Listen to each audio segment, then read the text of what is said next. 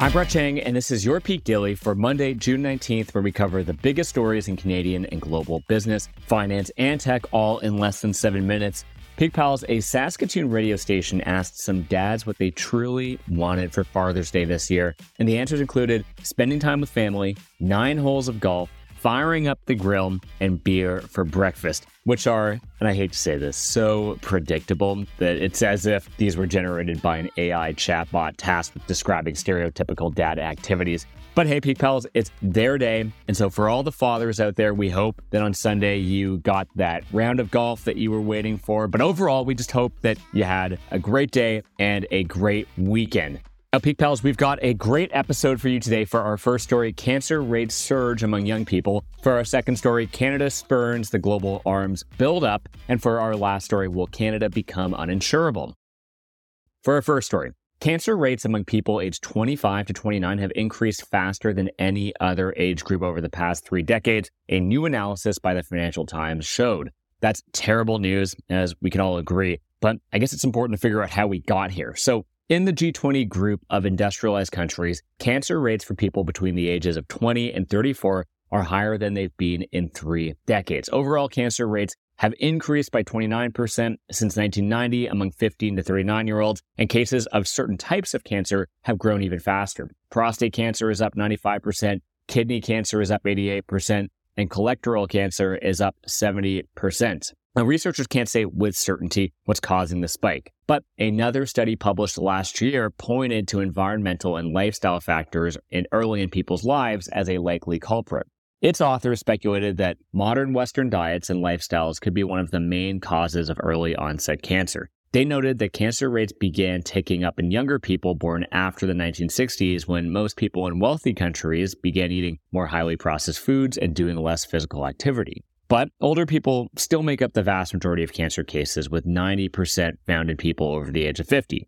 To zoom out, the lifestyle and diet factors that may be driving the growth of early onset cancer are also associated with other chronic diseases like diabetes and hypertension that afflict 44% of Canadian adults. And the bottom line is, the way we live doesn't seem to be doing wonderful things for our health. Maybe it's time to look at alternatives. For our second story, the world may be ramping up defense spending, but Canada is in no rush to dole out more cash for the military, driving the news. Per The Economist, defense spending worldwide increased by nearly 4% in 2022 to over $2 trillion. Now, many NATO allies are planning to meet or exceed the alliance's target of spending 2% of their total economic output on defense. But Canada is a notable exception and has no plans to grow its military budget to reach that target. Canadian officials argue that the $36 billion it spends, the 6th most in NATO, should be more than enough, and that a 2% target is an arbitrary measure. However, this all does matter. Still, Canada's most important allies are growing frustrated by its resistance to meeting NATO's 2% target. The only other country without a plan to hit the target is Luxembourg, a 2,586 square kilometer nation that doesn't exactly scream partner in defense strategy. Buried in a cache of classified U.S. materials released earlier this year was a document venting about just this issue. And here's the bottom line. Despite committing over $8 billion towards support for Ukraine, as well as investments in the North American Aerospace Defense Command and a deal to purchase F-35 fighter jets, pressures from allies and some Canadians to spend more is growing. For our third story, besides displacing thousands of people, polluting the air, and making New Yorkers mad at us, Canadian wildfires could also start driving up our insurance premiums. Industry experts warn Canada's current spat of wildfires is expected to drive up home insurance prices across the country. Natural disaster insurance claims in Canada have more than quadrupled since 2008, with extreme weather accounting for about $3.1 billion of total insured losses last year. To offset those historic losses, insurers have been raising prices. Home insurance prices in Canada have gone up by 14% over the past 3 years, per the Insurance Bureau of Canada, with premiums skyrocketing by 5% in just the past 12 months alone. Now, depending on the provider and province, you might even be able to get a new insurance policy if you live between 25 kilometers and 100 kilometers from a wildfire-affected region.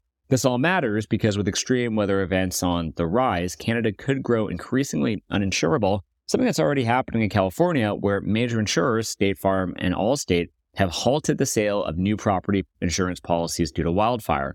IBC's VP of Climate Change told The Globe insurers track ongoing trends, and based on those longer-term models, we have seen premiums rising. As insurers price risk, we have seen in recent years that Canada is a riskier place to insure. And it's not just wildfires. As of last year, up to 10% of Canadian homes are already uninsurable for flood risk, as insurers know that they will eventually be flooded. But California is an extreme case, and Canada would likely see government intervention before a blanket freeze on new insurance policies, one expert told Global.